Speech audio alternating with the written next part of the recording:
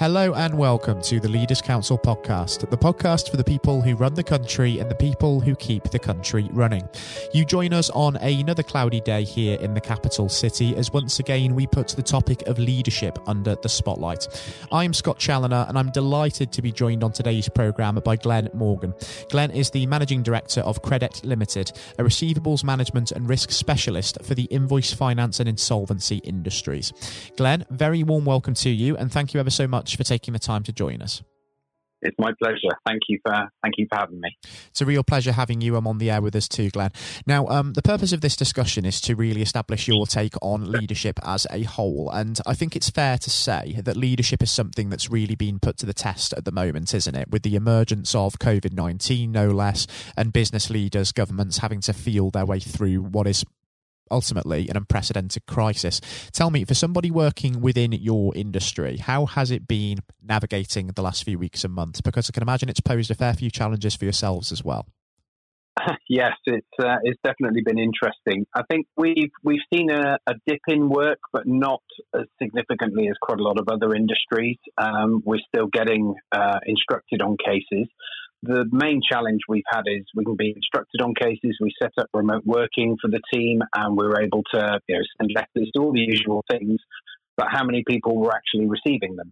So although the caseload coming in was almost as before, the actual recovery rates dipped significantly because quite a lot of people just simply weren't available. Quite a lot of the people we did then get hold of simply said, we're not doing anything for a couple of months until we see how this is going to pan out, which we completely understand. We completely understand that.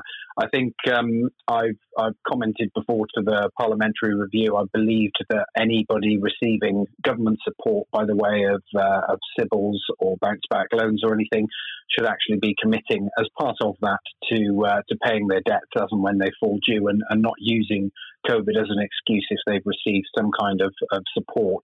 And I believe it's been quite mixed, the responses that we've had. So I guess to sort of summarise with regards to the impact, I made the decision on day one of the lockdown that we wouldn't be going down the furlough route, that all of my staff would be paid in full by ourselves and everything else would continue to tick along.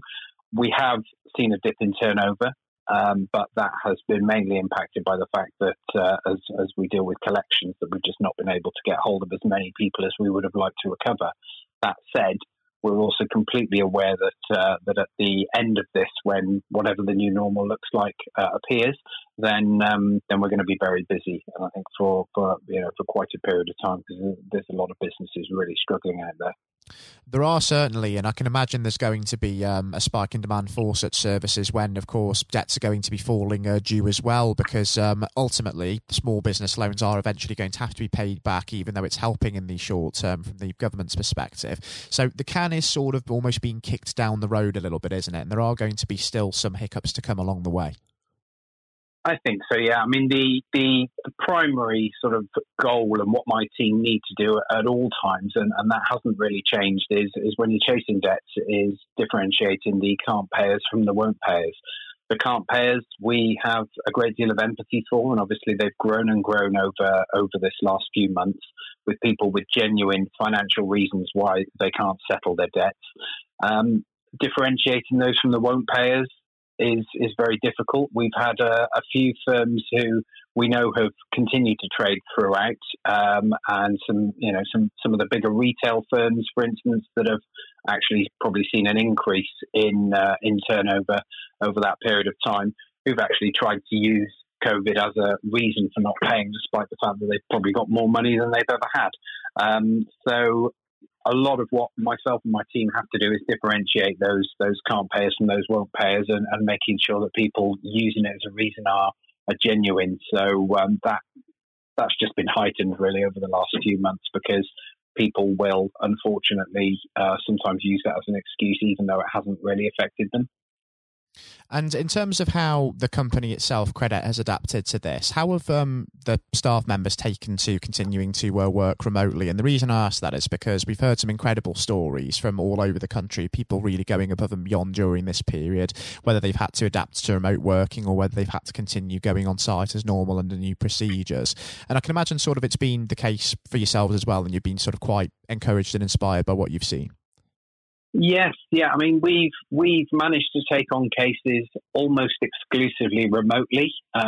So, speaking to directors of businesses in trouble, getting access to dial into their systems, getting access to their accounting software, getting couriers sent out to pick up paperwork, etc. And our record is actually just under 3 hours from getting the call to getting everything we needed and managing to get letters.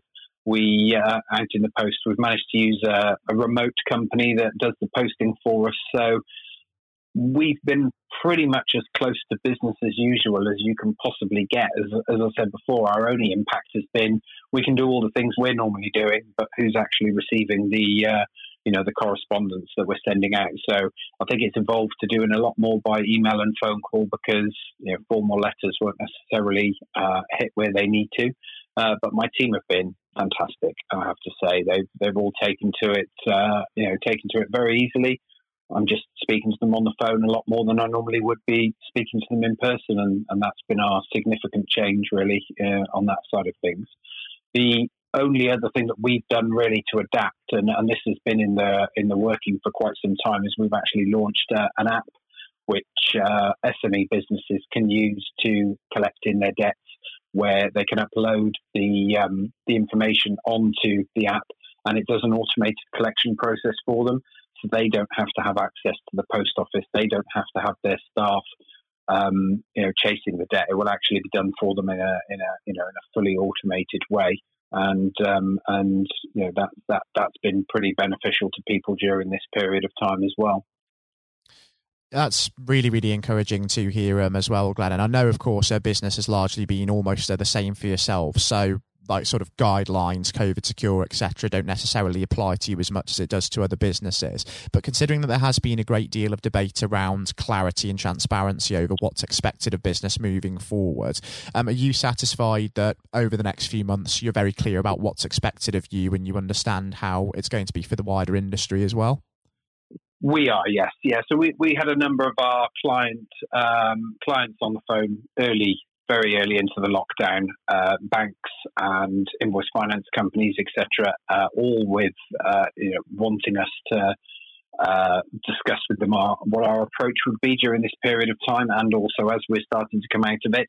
And it harks back to what I was saying before, really, is, we really need to have empathy for the people that we are chasing the debt from. If they've got a genuine reason why they can't pay, then we have to park it for a period of time. We have to work with them. And if things take longer, then they take longer. We've got to support businesses during this period of time and not treat it in the way that we used to before all of this happened, because there are so many, and we still don't know the full extent of it yet, who will be struggling. So we've written a COVID policy as to how we approach and chase the debt, and we'll be sticking to that probably for the rest of this year, regardless of what happens, just because it is the right and ethical thing to do, and it would certainly be what our clients are expecting of us. And do you think that there will be some positives to take from this experience, in the sense that those businesses that make it through, there will be some resilience bred into them for today's generation of business leaders? There will also be some vital experience of crisis management here. And for those employees continuing to work through this, they're venturing beyond their comfort zones, really going above and beyond, and that will ultimately help in building character and be a real learning curve for them as well. There will be positive things to come out of this in the way of lessons learned, and the fact that it's also forced businesses to innovate in ways as well. Yeah, I think there'll be a lot more flexible working. I think people will realise that, or businesses will realise that their staff are working just as hard, if not harder, when left to their own devices for a large extent. I think there'll be a lot more Zoom calls, team calls and things like that, instead of travelling 150, 200 miles just to have an hour and a half meeting. Obviously, it won't replace lunches, but as far as it being a meeting that would take place in an office, I think people will realise that a lot of that can be done online from now on. And I think there's some widespread benefits. I think it will have a good impact on the environment if there's not as many journeys being taken. I think that bigger firms will look at how much office space do they actually need to have. Because they don't need to have everybody in every single day. Yes, it's important for the team to have catch-ups and keep in regular contact with each other, but it doesn't have to be the way it's been done before. And I think that will be the main positive that comes from this. But I think it's also a great country with regards to the innovation that has started to take place, as we've explained before with what we've tried to do. But I think there'll be millions of businesses who are looking at innovating. With regards to the businesses that are left at the end of this, I've been quite sort of passionate about this recently. There's been a lot of bad mouthing of the banks in the media about they haven't got enough money out quickly enough and everything. And what you've got to look at it from a point of view of is that the banks still need to know that if COVID hadn't come along, this business would be viable, and therefore they've got to lend the money. They've still got a responsibility to lend responsibly. And I think because the last recession in 2008 didn't really have the impact because interest rates were low and companies plodded along. I think the media have turned them zombie companies, whatever you want to call them. But there's been in excess of 100,000 businesses that have just been plodding along without ever repaying their debt. And I think those are the ones who, when they've applied for support this time, haven't got it because their business wasn't actually even viable before COVID. And they've thrown their toys out of their pram. They expected this to be some kind of magic money tree. And I think I've got a huge amount of sympathy for the government and for the banks. I know a lot of them and how hard they've been working, and they don't deserve the media attention that has been given to them, and the fact that they're not supporting businesses because they are supporting viable businesses. And I've seen that firsthand. Can certainly see where you're coming from that point of view, Glenn. And if we do now think about what the future holds for yourself, for Credebt, and for the wider industry, before we do wrap things up on the programme, do give me an idea of what you envision that next year holding, and what do you hope to achieve ultimately during that time as we move through the pandemic, hopefully, and emerge from it and really begin to look toward the new normal?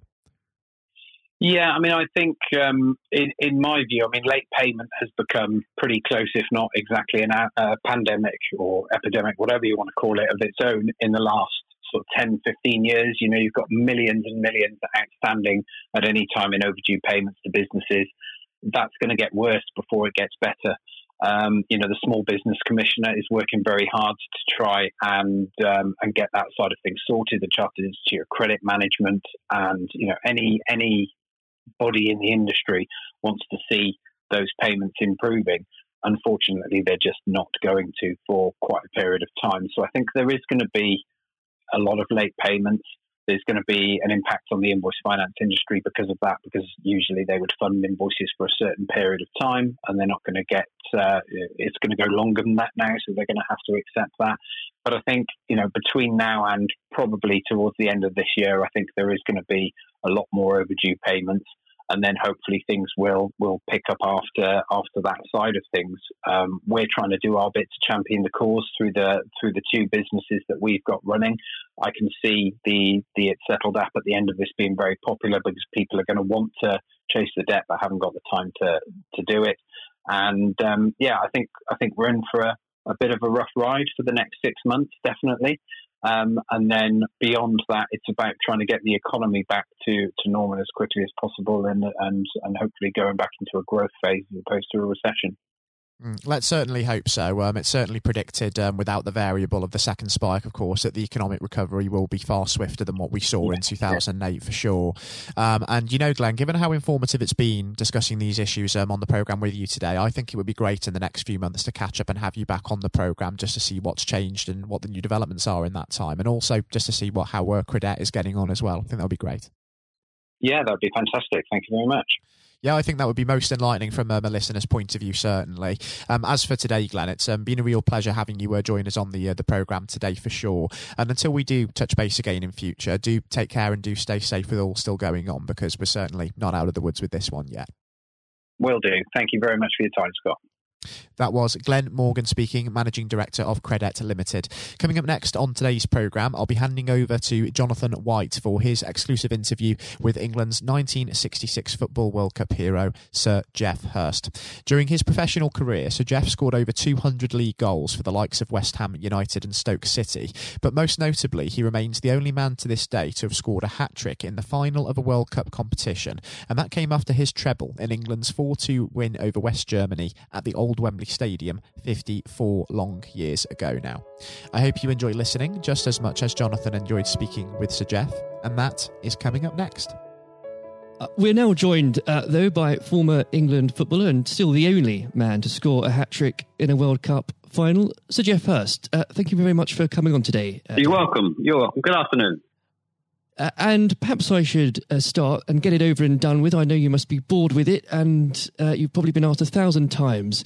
But when you got out for a duck playing for Essex, Geoff, what was going through your head at the time? Well, of course, that's not one of the most asked questions I get. Oh, there are one or two people who are very familiar who do Google me, who realise that I did score nothing for Essex. My only game for Essex first team when we played against Lancashire in Liverpool, a place called Egbert in Liverpool. Many, many years ago, 1962, I think that was. So I didn't, I didn't really feel it at the time. It was lucky to be playing, I guess. There were one or two injuries. But the problem that I had was really messing about between the two sports. That was very detrimental to me over that period of time, being stuck between the two sports. And I think for those that don't know, there's another world that might exist where Sir Geoff Hurst was a first-class cricketer and not perhaps a footballer. But whether it's business or cricket or football, obviously the importance of leadership, it can't be understated, no matter what form that comes in. When you were at West Ham, Geoff, and when Ron Greenwood first came along, he made obviously some pretty radical changes. Was this a man that genuinely inspired confidence the first time you'd meet him? Absolutely. I mean, he was simply a fantastic coach or teacher, if you like, of football. And the quite always mentioned when we talk about Ron Greenwood, Harry Redknapp, who was played under him and has been very successful as a player and the manager over many, many, many years. He's come across many coaches, of course, and managers during his time, over 50 years, I guess. He would still say that Ron Greenwood is the best coach he'd worked with. So you're very fortunate. I think you think you're lucky when you come across, if you have a great teacher at school and a great coach as we had in Ron Greenwood, and of course a great manager in Sir Alf Ramsey. So to come across people like that of that calibre can have a huge influence on your career, of course, and then your life, and that's quite purely the case. Absolutely. And in those early days at West Ham, with a manager like Ron there, it's also important to have confidence with your other players, and of course they become your friends. Who did you look at the time when to inspire confidence in yourself? Was it Peters? I think probably, I was very fortunate to play with the calibre of the players I did. Again, extremely fortunate to play with the captain of England and West Ham and Martin Peters, who was a fantastic player. And as far as Martin's concerned, I think sometimes he didn't quite get the recognition he deserved. What a wonderful player he was. In terms of inspiring confidence, I always probably say that the biggest influence for me, I guess, would be the captain, Bobby Moore. Although he was only about 8 months older than me, he graduated through the system probably 3 or 4 years earlier. He played for England in 62, 4 years before the final when I played. And so he was more, looked upon him more as a senior player, if you like, not as a guy with the same age group as me. And I looked at how he trained, how he acted, how he behaved, and how he played. And so he would say, I would also say he was a big influence on me. One thing I would say about leadership, what I do understand clearly in all walks of life. Leadership is at the top, is absolutely vital for a business, a football team, in any walk of life to be successful. And it's quite evident. I was in the motor trade for a long time as well, selling car warranties to car dealerships. And you could almost tell when you walked into the business, many of the car dealerships, you could almost tell from the moment you walked in by initial reaction, people came and welcomed you, that the business was well run or conversely not well run at all. And so I understand the value and quality of leadership. And that's why I'm very fortunate to be involved in my career in those early days with two great leaders in Ron Greenwood and Alf Ramsey. Absolutely. And since you've already brought him up, Jeff, I think it'd be remiss not to go a little bit further with that. But obviously, after at West Ham, your playing came to the attention of Sir Alf Ramsey. Now, there's a man I'm sure when you walked into a room, you knew who was in charge. When it came to managing that England team, what was his style like, Jeff? Well, the first thing I say about Alf Ramsey, he's probably over my life the most powerful influence who had on me as a person. Naturally, it happens to an extent because he's got your whole career in his hand. Whether he picks you for England or he doesn't pick you, it can have a great impact on your career and, of course, your life. But in that era I was involved for 6 or 7 years, it was quite clear who was the boss. He was quite very, very strict. Probably at a time, maybe overly strict, but at a time you probably wouldn't necessarily get away with it in today's football because it's changed dramatically in how you deal with players then and players now. But he was the most powerful man I came across, and very few people. And he was quite ruthless in getting people out who didn't want to be part of a group, part of a team. It is important that if you've got a group of people, and that's in any walk of life, they're all singing off the same hymn sheet, and you don't have anybody that's griping or moaning about the system. And if you've got people like that in your organisation, one thing I have learned, and I've taken it on in my life, my family, you've got somebody in the group that doesn't want to be part of it, you get them out. And Alf, I think, was quite ruthless with that in his staff. And I think that's one of the most serious things I think I've learned over a long period of time. And is there, do you think, a specific moment, I'm sure there's probably dozens, but is there a specific moment, Jeff, you could perhaps pick right now that did show those qualities in Sir Alf so sharply? Yes, I think for me, certainly, I think there are instances of players who you thought would be in the team or certainly in the squad, and surprising they were not. There was no necessary reason for it, but looking back, I do think perhaps they were people that Alf didn't think wanted to be part of a group. So that's for me. In terms of my personal view, I think that it looked prior to the World Cup that I was going to be playing in it. Only a few games before I was playing, and I played with Jimmy Greaves in the game against Yugoslavia only a couple of months before the final. And it looked at that stage as if I was going to be playing in the team. But in a couple of more friendly games before the final in Poland and Norway, I think, and Denmark, I played 2 of the 4 games, and I probably didn't quite replicate my form that I'd been showing at West Ham and in the early couple of games for England. And he left me out in the first game of the World Cup against Uruguay. He started off with Jimmy Greaves and Roger Hunt. So I had an impact of thinking at that stage I looked like I was going to play, and didn't start because of just a lack of form. I didn't play quite well enough to justify my position. And somewhat fortuitously, I only got back in the team because of a nasty gash to shin on Jimmy Greaves' leg.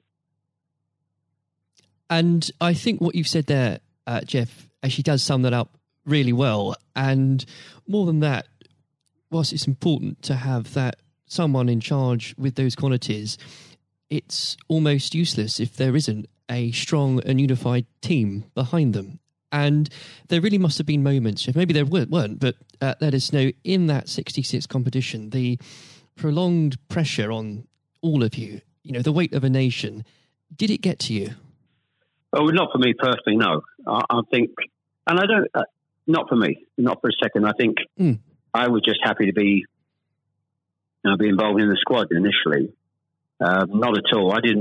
You're not aware of the magnitude of the occasion, really, looking back out. So I never really felt. People talk about pressure a lot, and it's there, and players talk about it in life. I didn't really necessarily feel any great pressure during the time I was there. And what is also important to say about Alf Ramsey, the people he left behind that were left in the squad after he moved one or two players out, the squad were a bunch of very hard-nosed, professional, top-quality people. And that was, again, the leadership that Al showed. He got people in together that were very, very strong personally. And I think that was part of the success we had. We were I always describe our group as hard-nosed professionals. We have some great players, but overall they were great hard-nosed professional players. And great quality people who we've kept in contact with, over the years. And Jeff, I've got to ask, and I'm not making this up, I've genuinely heard that people do ask you whether or not you realise there were people on the pitch at that moment. I imagine you were busy on something else. Well, I did some theatre shows last year. They've gone fairly well, and we're going to do a series of theatre shows, in fact, starting this week, over the next 2 or 3 months. And at the end of the theatre shows, we have about 20 minutes where we allow the people in the audience to ask questions. And I won't mention both. They're too long to talk about both questions. The other one's a really stupid one. It's too long for me to tell you. It's absolutely ridiculous. But the other ridiculous question I get asked, did I realise there were people on the pitch? And of course, I jokingly say, yes, I was just about to shoot to score the goal. And I looked round, put my foot on the ball, and looked round for a little while and said, oh dear, there are 6 or 7 people running on the pitch. So I've been asked that once at one of the theatre shows. So I make a joke about that and saying, yes, I put my foot on the ball and waited to just have a glance round, Maybe it does prove there are things such as stupid questions, really. Yeah, there certainly are. I've got another one which I won't bore you with. It won't be too long to tell you. I was in a Jersey, or Channel Line, Jersey or Guernsey, 2 or 3 years ago, and most stupid, irrelevant questions that absolutely nothing to do with football whatsoever, which was absolutely... But I can use that now because it is quite funny. Well, maybe another time then. But we... well, you want me? I can tell you if you want. You got time? I can tell you if you want. Jeff, go on. I think it would be silly if I said no at this point. Okay, so I was doing at a dinner in the Channel Islands, 300 or 400 people, black tie dinner, guest of honour. On this occasion, I was speaking for about 20 minutes, then allowing questions from the audience at the end of the evening. And there was the usual football questions, and then all of a sudden I heard somebody at the back who asked a question. I didn't quite hear what he said. He didn't have the microphone with him, so I said, I didn't hear what he said. Can you please give this chap the microphone so I can hear clearly what he said? So the chap had the mic, and he said, when a turtle loses its shell, is it naked or is it homeless? Right. What a question. What a question. I think that would be definitely in the stupid category, wouldn't it? So we had a laugh about that. You've got to have a patient of a saint, I think, sometimes to put up with things like that. But then again, I found it amusing. I just found it amusing. In fact, some of the audience found it highly amusing as well. So it did make me laugh that day. If you can put up with my questions, you can probably put up with anything. But there would have become a point, though, Jeff, I think you were a young man when obviously this happened, when you must have realised that teammates, began looking at you for leadership. Is that something that occurred to you, or did you just realise that by one way or the other, people actually begin to look up for you for inspiration? Well, possibly. That's never really struck me until you've actually mentioned it now, quite frankly. It's a new question. Does anybody look up to me? I'm sure perhaps there are people who pay you compliments of fans of West Ham and Stoke, and of course England fans who I think probably it would be very immodest of me to to suggest I felt that somebody was looking to me for inspiration. You don't have to, but I will. It's okay for a third party to do it. Perhaps that may have been the case over the years. People look at you and maybe it has a helpful effect. But I do think you how you behave and set examples on and off the pitches, people must realise that has an influence. How you react and behave to situations on and off the field surely probably has an impact to younger players coming into the team latterly. And with that, looking at football today, is there anybody that you think particularly on the field or the sidelines that strikes you as someone with those qualities that you could identify in a natural leader? Current players, you mean? Oh, players, managers, anybody that you look to today, really? Well, I think some of the outstanding. I think the best example about a leader and at the moment is Klopp at Liverpool. He has been absolutely fantastic to acquire the players and get them to.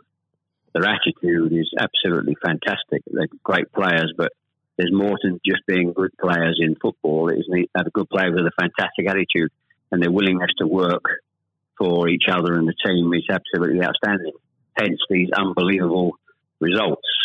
There are, and the great players not always succeed as individuals, or probably even certainly as a team if you haven't got the right attitude alongside it. And they're probably, and that comes through the leadership. That's not just luck. Absolutely. That's absolutely leadership. He'd be the best example, of course, in football terms today. Easily. And of course, going back not that long ago, Alex Ferguson is just absolutely. You've got to take him as the first example, because Klopp's only done this over a period of time, a short period of time.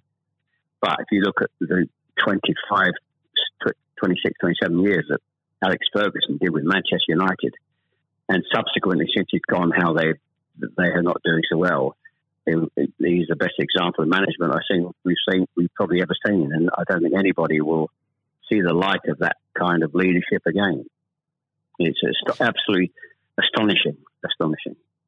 And do you think, could you imagine Sir Alf or even Ron Greenwood managing teams today? Yes, I think so. I think yes, no question at all. I think Ron Greenwood. Yeah, well, the answer, straightforward answer is yes. That's a good answer.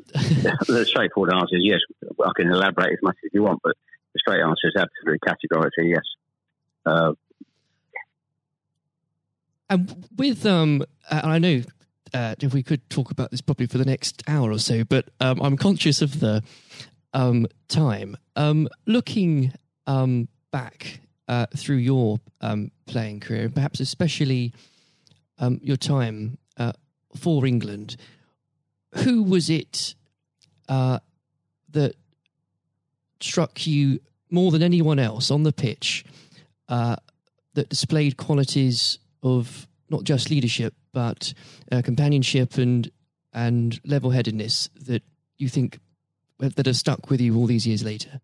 Well, I think I was very fortunate, and I wouldn't pick any one player out. I think looking at that, so many, and that's why we were successful, because we had so many showing all those qualities that you just mentioned throughout the team.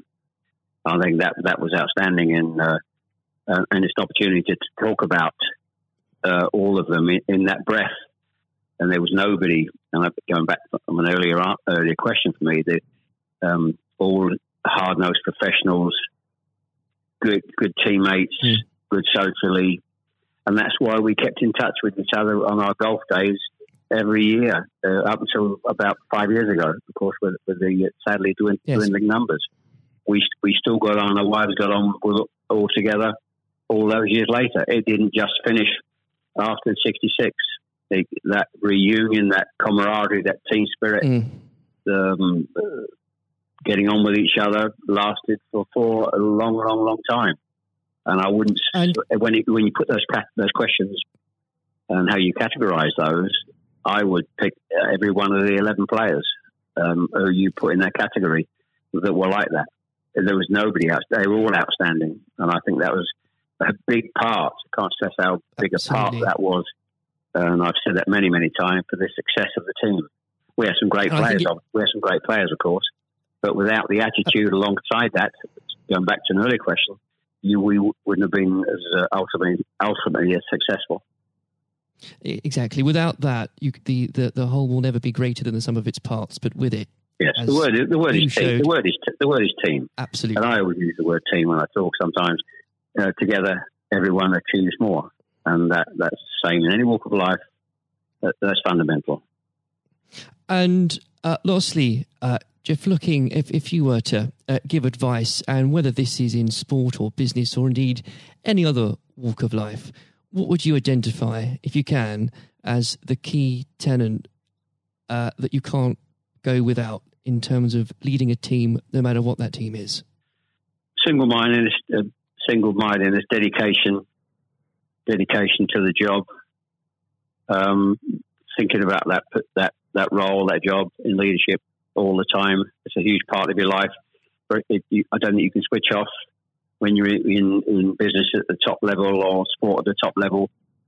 You may, have a couple of weeks holiday, but I'm even sure if these top managers and leaders in all walks of life are away on holiday on a beach somewhere warm, I'm sure they will not switch off for 2 weeks and completely not think about their role as the boss of an organisation. And I think you're completely focused. You're always thinking about things, thinking about improvements, and it's just dedication and tuning your life to being successful.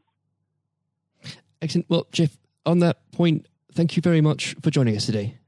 You're welcome. Very good nice to have a talk about this and just go over the past and just refresh my own memory about the quality of the players I grew up with. Excellent. Another time, it would be great to talk again. Thank you, Jonathan. Thank you. This has been the Leaders Council podcast. Thank you for celebrating excellence in leadership with us. I've been your host, Scott Challoner. Until next time, goodbye. Thank you for listening to our podcast.